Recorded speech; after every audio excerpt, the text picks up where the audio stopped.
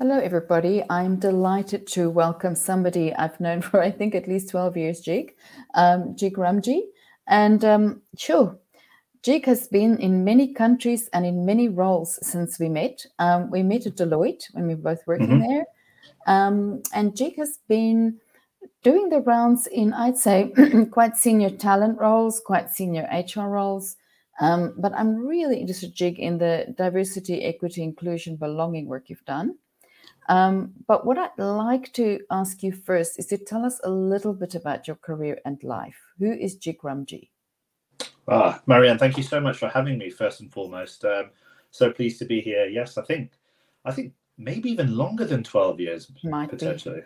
Might well be. Time is flying. It really, really is. Well, you got married, you had kids, so all of those things happened while I knew lived you. in many countries, but yeah, time is flying very, very, very, very, very quickly. Jig Ramji, who is Jig Ramji? So I've been in the human capital or people space for pretty much all of my career. A psychologist by background, like many of us, of course, although harbored definite views that it would be education psychology. It's still education, but much more in the adult space, and occupational psychology, of course.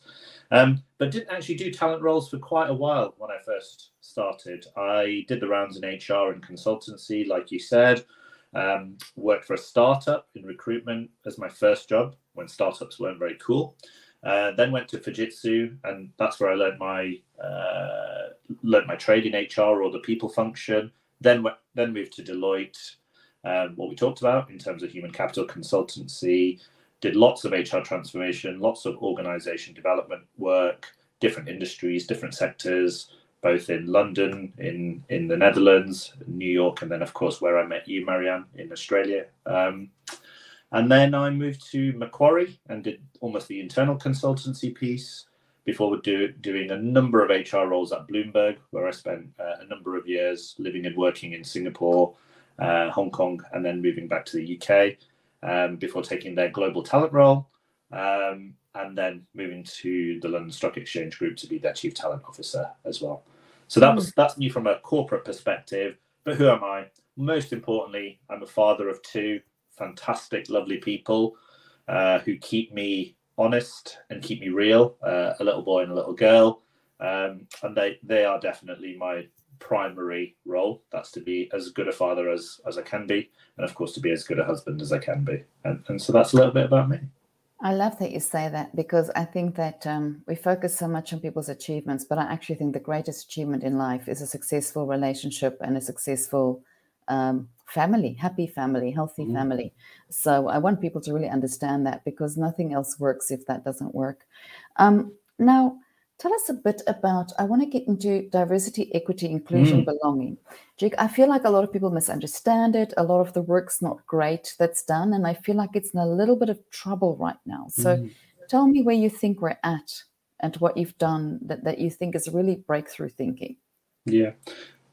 Maybe let's go back a little bit, just because I think this context and history is quite important. I think even prior to you and I meeting, if you had said to me, let's talk about diversity, equity, inclusion, probably when I came into the workplace 15, 20 years ago, people didn't want to talk about it. And especially people who would see themselves as not the dominant workplace demographic. No one wanted to talk about it. And I think as a young person growing up in the UK, in Northern England, my grandfather, my parents, my kind of ecosystem didn't want to talk about diversity or inclusion. No way. Never. The advice was very simple. Get your head down, work hard. It was the mantra of any person growing up, I think, in the UK that was from a slightly different demographic. Just get your head down and work hard. We came to this country, this is what my granddad used to say, we came to this country to give you opportunities. Don't waste those opportunities. But it wasn't about diversity, it wasn't about inclusion, it was about working hard. And that was the mentality that so many of us grew up with. whether it was our grandfather or our uncles or our parents in the background, that little voice on your shoulder saying, just get your head down and work very, very hard. And so it was something that I think if we'd spoken about it 15, 20 years ago, I would have avoided the conversation. Because I didn't want to talk about difference. I just wanted to succeed. And therefore, not talking about difference was your greatest asset in terms of being successful. The more people didn't see you as different, the more chance you had of succeeding. And there's some fantastic research and knowledge around covering. Kenji Yoshino is in particular, I read his book around covering, which really opened my eyes that so many of us cover and hide our true selves in the workplace. And whether that's physical or whether that's changing the way you speak or whether not talking about things that are important to you. And that's what I definitely did when I was younger in my career. I didn't want to talk about difference. I didn't want to be a role model. I did not want to be somebody who would mentor other people. I just wanted to get my head down and work hard. And so I think the movement of diversity and inclusion, sorry, it's a long-winded answer to your No, it's a question, but I think it's fantastic thing. important. And I'm sitting here thinking all the immigrants and immigrants' children are going, ooh, we understand that so well. And I think the movement whereby it became more open to talk about difference and belonging within organizations was a huge transformation for people. And I think it also made people feel incredibly vulnerable. And it also made people feel incredibly uncomfortable. And I think those are phenomenons that have certainly probably only been around for the last 3 to 5 years. I think there was no doubt that organizations felt that they needed to tap into talent and therefore they needed to tap into diverse talent. But it was initially focused very much on gender. I remember when we were in Australia together, I think the only element of diversity that was talked about was gender. Always. And women on boards and women on everything. Even that was pretty uncomfortable as a woman, but the intersectionality of woman or man with another demographic or religion is so complex and is only now being spoken about in research. And actually, chief executive women in Australia do a lot of fantastic work, as does Div Pillay. But yes, it's very recent. It's very recent. And I think that's with the awareness piece and the education piece and now organizations talking about inclusion much more than diversity, which is the right thing. There's 2 reasons why I think there's incredible challenge at the moment. One is there's a backlash, and that backlash comes from people who feel when talking about inclusion, what we're talking about is diversity, and therefore if you are the most dominant demographic, you don't count, which is absolutely incorrect. And I think this is where inclusion and belonging are the terminologies that should be used in the future. So that's one area why I think there is challenge. And then the second piece, which is when you then talk to people who are different, whether that is gender, whether that is LGBTQ+, whether that is ethnically diverse individuals, people from different socioeconomic backgrounds, the list goes on, They're hearing things now, Marianne, that organizations have this deep desire to be much more inclusive and create belonging. But then what's happening is that their personal experiences don't marry up to that narrative. Yeah. And therefore, the expectation of individuals now is that actually you talk a fantastic narrative within this organization, but my employee experience, my personal experience doesn't fit into that. And actually, this is really distressing and much more challenging now because my expectation and the reality is so markedly different. Whereas, quite frankly, 15 to 20 years ago, there was no expectation. And because there was no expectation, there was less of a challenge. It's so true. I talk to so many people, whether they're neurodiverse. I've seen that where I've had a group of 50 people, one person where I've been told the person's neurodiverse, and I really manage the training session for that person, but then an executive comes into the room and delivers something, and this person, of course, goes on with the question because they really want the answer, and and then the executive gets upset because nobody briefed the executive to be inclusive in the room. And so it just all blows up, and all these things happen. And somebody who transitioned in an organization that said, oh, we're so open, for people transitioning gender, but then had a horrible time with the team they were in, so not dealing well with it at all. So it's so true that they are just these ongoing. I've been the first woman in many male organizations, where the guys decided it'd be great to have a beer bus as our end of year party, and I'm thinking the last thing I want to do is be on a beer bus with drunk men. You know what I mean? It's like, whoa! It just the lived reality is just so different. You're so right. And I think one of the things that I think that really hit me personally, in terms of my awareness and education of all of these things, was, and this was many years ago, I was on a panel and someone asked me a question around the moment I felt the most out of place within an organization. And it was actually, it was a great question. And it made me really think about some of those experiences in my life or in my career where I felt the most different. And actually, it was contrary to what people would have assumed. It was when I was interviewing for Queen's College, Oxford. So this is whether that was a viable university place for me. And I went for the final interview stage at Queen's.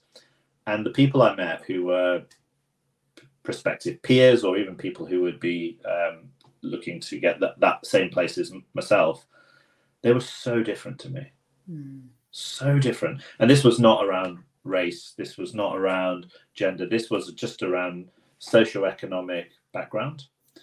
And I told the story of everyone I met, and by the way, they were all lovely people, so I didn't walk away from it in a negative way. I had a fantastic 2 days there at Queen's College and met lots of amazing people I've never met in my life before, types of people. And I told that story on a panel. And so I talked about socioeconomic diversity. I was a working class kid from East Manchester who just went to a regular school, and had just never encountered people from private schools and who had such wonderful backgrounds and extracurricular activities that I could never dream of. And because I told that story, I had all these people write to me afterwards and said, thank you so much for talking about something that no one talks about. And I did not expect nor appreciate the number of people who look at things like invisible demographics, like socioeconomic diversity, accents, these things that people don't really think about, and the impact that it would have. And said, I truly now understand why inclusion is really, really important, because it's not just the typical things that you normally associate with diversity. It's actually so much broader than that. And I think that's where so long story short, where we're going wrong is we're not thinking of intersectionality. We're not thinking about all of the different areas of diversity and truly focusing on that one key area, which is inclusion, and therefore creating belonging for individuals within an organization. We're focusing on targets or percentages, and it's become transactional rather than real. And I think that's where we're going wrong. Yeah, I honestly agree with you. It's interesting. I think the other thing I've really tried to understand, having grown up in South Africa in the apartheid system, which is a fabulous thing to do when you're a white woman, is to understand and take responsibility for my own privilege. Because, I've seen with, I have sons from Zimbabwe, and I've seen that, they could be beautifully dressed in their suits and walk into a bank, and it's kind of, what is he doing here? Is he coming to rob us? And I can wear my worst tracksuit pants with my oldest shoes, and I walk in and nobody looks up, and it's people just don't get that. And I've really tried to understand over time, that it's so unconscious, but it's so there. And we really have to understand privilege. We have to understand allyship, how important allyship is. And then inclusion and belonging. And belonging, some people belonging doesn't mean you don't belong less. You still belong. Others are just also belonging now. There's space for everyone. And so, tell me about some of the interesting things you've done around this topic in the organizations you've been in. I think the unconscious bias piece is a really interesting one. So to pick up on that, and again, the biggest lesson for anyone in this area is never make any type of assumptions. So my assumption was, I think everybody knows about unconscious bias. What a dangerous assumption to have made. But, and we did a lot of work at Bloomberg around unconscious bias, as an example, and subsequently as well at ELSO. And I was just a little bit, I think everyone knows this. This is not going to turn the dial or change things. But actually, the number of people that simply were not aware of unconscious bias or privilege or what the role that they can play from an ally perspective was fascinating to me. It was fascinating. And it had such a material impact on so many individuals. Now, I think this is an area as well that you cannot use data in a way that perhaps you can with other people-related solutions, i.e., if something doesn't necessarily have a 100% hit rate, is it bad? No way. Because if you are getting people to reflect and think about this in a way that they've never done before, even if you get a 20% hit rate, you're doing a fantastic job. You're moving the dial 20%. You're it's like a lot of people know actually that Rabinovich was at Meta recently, not Meta, Moderna. He said to me, 1% better, Marianne, 1% better. You're just doing 1% better. 1% better a month gives us 12% better at the end of the year. Yeah, exactly. It makes a difference. And I think these are the types of things that not only make a difference immediately, but they'll make a difference for a lifetime. And if those individuals can share their experiences too, I think can make a significant impact. One of the things that I think was quite innovative related to allyship and unconscious bias was, and this was something that we did at the London Stock Exchange Group, was we actually created a leadership program for our Black and Hispanic colleagues, but also within that cohort had a number of senior leaders who were not of that demographic, i.e. they were part of the program, but they weren't Black or Hispanic. Now, we got a lot of pushback and challenge on this. I can totally imagine this. I was like, why would you take places away from our Black and Hispanic colleagues? But what we were trying to do was we were trying to create an ecosystem within that program that looked at why we were not truly creating meaningful change within organizations. And actually having that cohort of individuals being mixed allows almost a micro ecosystem to be created. Yeah. And that impact that it had on some of those leaders in terms of the role that they can play, in terms of transformation, change, allyship, decisions they made, etc., was so enlightening for those individuals that we would never have got that if we had solely Black and Hispanic leaders on that program. That would create personal development and growth for those individuals, but it doesn't create an ecosystem of change. I agree. They'll go back into the system, right? They'll go back into the system without the system having changed or any allies in the system. Yeah. But very true. And I think that's systemic change is hard. Systemic change has so much to change within it because some of these processes, some of these unconscious biases, some of these traditions from years and years and years have taken place over decades, if not centuries. And so creating systemic change is a massive effort, and you can only do that as a collective rather than as individuals. So that's I think those are the types of things that we really need to start to explore within the area. That actually, let's not keep doing the same thing over and over again. Let's try and think about more innovative ways of creating that systemic change for organizations, but also economies, and also for individuals who sit within those organizations and economies. 100%. And even think further into your client groups, right? Into your supply chain, not just the people in your organization, but really think about this. If you want to think systemically, that would change a lot of things, won't it? At a systemic level. I know we know why it's important, but can you remind people why in 2023, getting belonging and inclusion and allyship, right, is so important for an organization? Well, I think one of the things that's been so interesting over the last, perhaps COVID was a trigger to this, but I think it was happening even before that. I think individuals are choosing organizations now that get this right. Individuals are, certainly from the early careers of folks that I talk to, really care about this to the point where they're not making, they're saying that I do not want to be part of a system that doesn't take this seriously. And on top of that, we are becoming much more global as organizations. I think global organizations need to ensure that they think about things like the belonging and the employee experience. If they truly want to tap into the world-class talent that's available in the markets that we want to operate in, it's not going to fly that they see an organization as incredibly Eurocentric or Anglocentric or deeply American and not global. And they will self-select out of these systems. Yeah. And I think the entrepreneurial nature of so many of the young people I talk to now, and the bravery as well, which which is phenomenal, and something that I don't think I would have had when I was in the early stages of my career, to go and do their own thing, or to think about different ways of creating a living.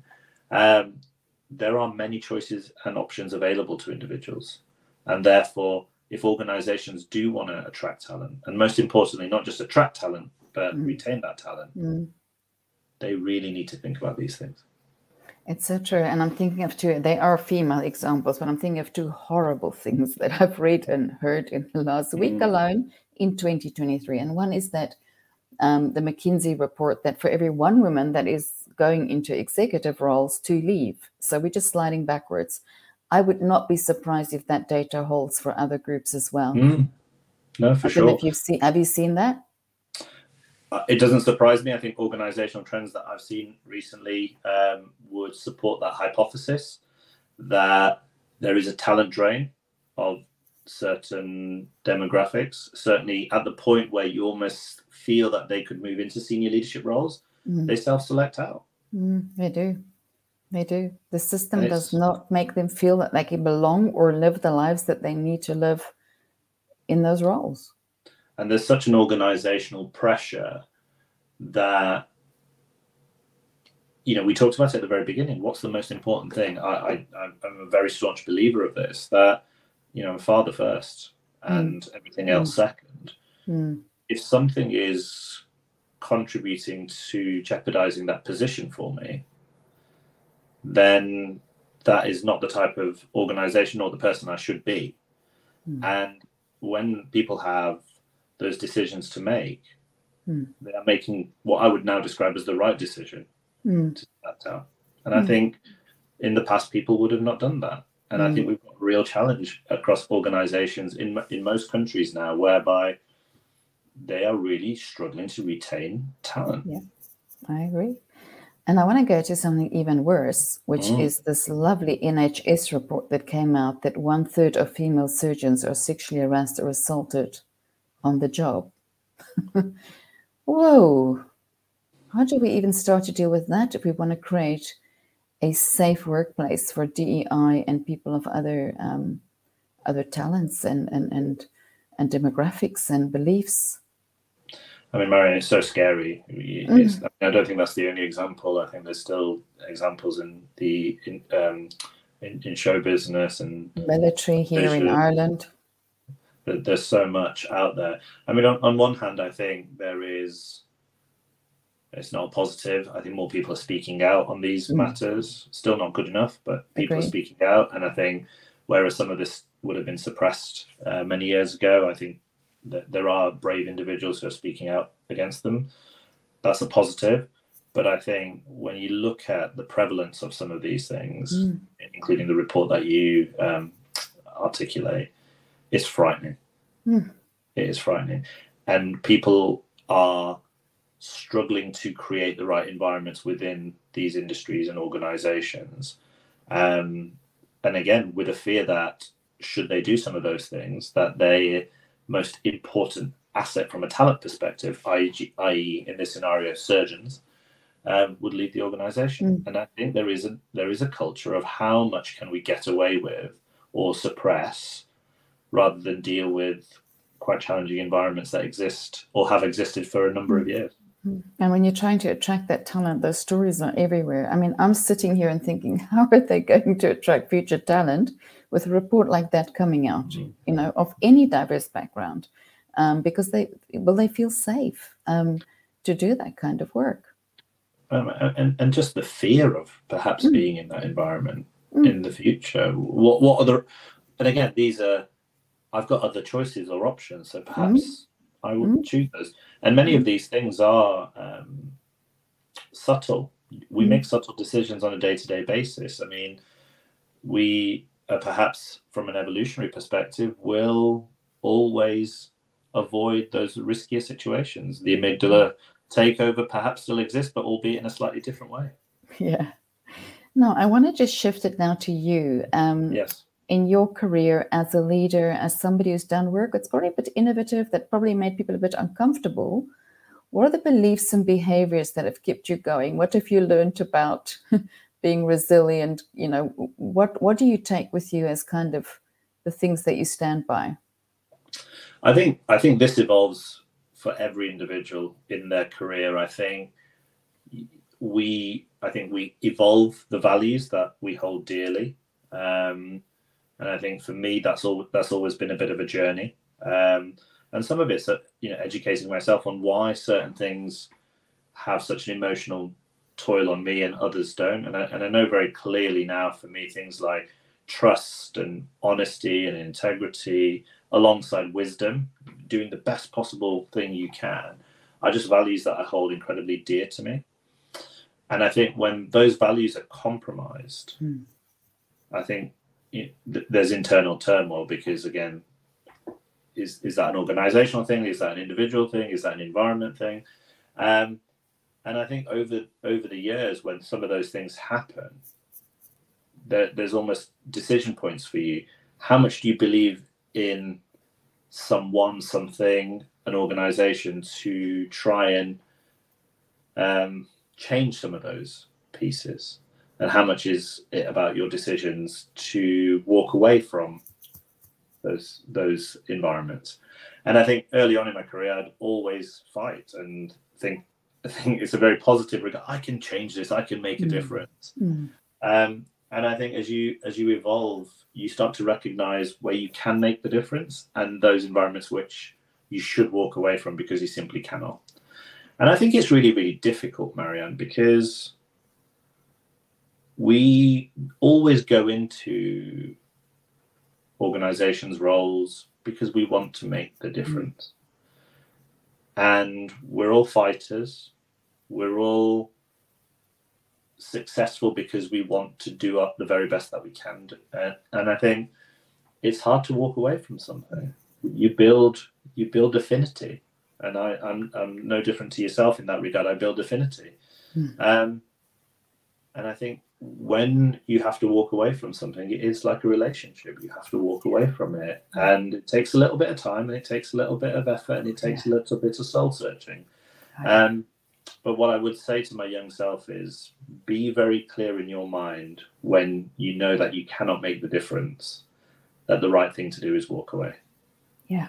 And oh my goodness, I can honestly agree with you, because I remember one of my professors saying, Marianne, the more purpose-driven and values-driven you're going to become, the more courage you're going to need, but also the more your boundaries need to be quite firm about what you will and will not do, and where you will and will not be. And it's going to lead to difficult decisions, but it doesn't mean that you shouldn't follow that purpose and value set quite clearly. But it is very hard. It is much easier to put your head down and just let it all go. And a lot of people choose that. And sometimes their circumstances require that. But it's hard. I agree. It's really, it's really hard. It's very hard. But honestly, I wouldn't do it any differently. I will take the bumps and bruises and scrapes that I've had along the way. But I would say I'm less naive, Jake. I'd say that I always say I was an optimistic idealist, and now I'm a hopeful realist. Do you know what? I think people go on that journey, and I remember talking to people when I was early on in my career, and I was very much the idealist like yourself. And they, and all jokes aside, people would say to you, "Oh, this organisation will bang that out of you. Don't you worry." Absolutely. 10 years No, here, I've heard that too. I've heard that too. Now listen, I think a lot of people would be very interested, Jig, to follow you, to link with you. Where can they find you? Are you in LinkedIn? Where are you? Yeah, I'm in LinkedIn. I think my username is Jig Ramji 1980. I think most people will be able to find me on that. Similar Twitter handle as well if you're interested, but I'm predominantly would post the same things on LinkedIn and Twitter for sure. So yeah, if anybody wants to follow me, happy to accept, and love to build my network. I think a lot of people would be very interested, and I'm sure you're going to get messages just off this podcast of people going, "Oh yes, been there, done that. Oh yes, oh," because I think it triggers a lot of things for people, about things that are not spoken about, and seeing somebody who's very honest and vulnerable. And I thank you for that, because people need to hear it and see it. They do. Now, of course, we have any final thoughts you'd like to share for people about what if they are feeling a bit insecure, this is not quite working for me, or I don't know where to go with this DEI thing as a DEI practitioner, because I feel like even there's a lot of people under pressure. Even the universities in the US are making interesting decisions. So where are we?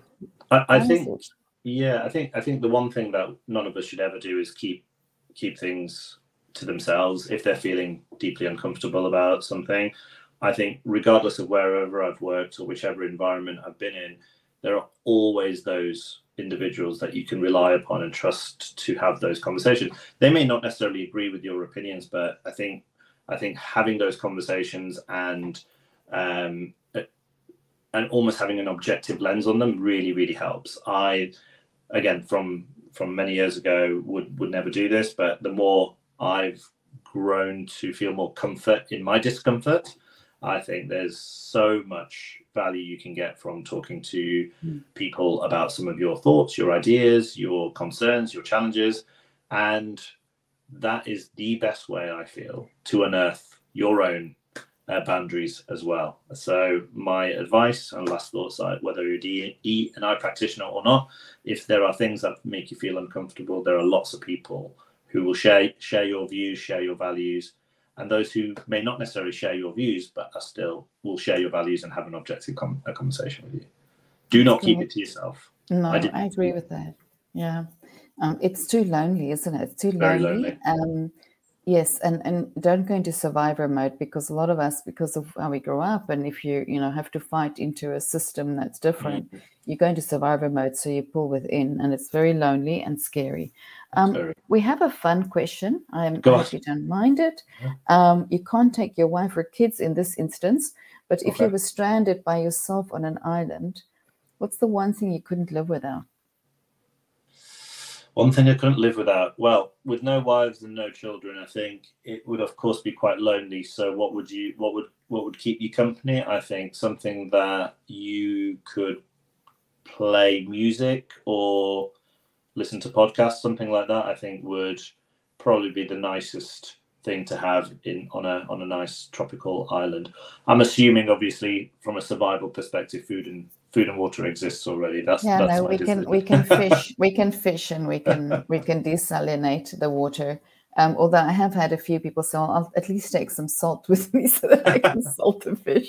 But that sounds great. So you'd like to keep learning, keep growing, even when you're on the island, keep connected. So you'll just have some solar power and some kind of gadget that you can connect to the Wi-Fi, because there's Wi-Fi, of course, on your island. That's fantastic. What I take out of this conversation is, I think there's a lot of performative DEI things being done, but you really have to get to know the individuals. Belonging doesn't mean others don't belong. It just means that we create space for everybody to come in and be their best selves, and that leads to higher performance, as we know, better decision making, better attraction and retention of the talent. But think very broadly about diversity as well. Make sure that we don't have these narrow, and be aware of your own unconscious bias, because we all have it. If you don't know what it is, please listen to things on it, read something about it, understand your privilege. I've read books on privilege. and actually contacted my friends afterwards and said, "Oh, did I say that to you as the right person? I'm so sorry. I didn't mean it." And they're like, "Of course you didn't mean it, but thanks anyway for at least admitting it now and knowing that that you don't say that kind of thing." Because you do. It's so strong in all of us. We have to accept that all of us have this in us. And I think that the leadership program I really like, where you've brought a real mix of people in with senior people.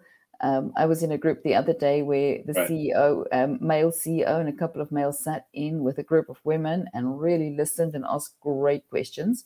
Asked me in front of all of them how they can be better allies. And we had a work session with them, Fabulous. from everybody. And I gave great examples and they got it. And they were like, "Oh, that makes sense." I think all those things, the conversations, but let's not give up on DEIB. Hey, let's not give up in organizations. It's so important. No, it's incredibly important. And I think the thing that really resonated for me when you summarized that was this is incredibly complex. And I think the day that organizations try and make it uber simple and focus on one or two things, I think that's the challenge. Yeah. Inclusion and belonging are the right terminologies for organizations to focus on, because I think that's how we get everybody part of the same journey, rather than try and focus on one or two different areas, which again feels exclusive rather than inclusive. 100%. Oh, thank you so much, Jig, for spending the time with us. As always, it's fantastic to talk to you. Well, thank you so much for having me.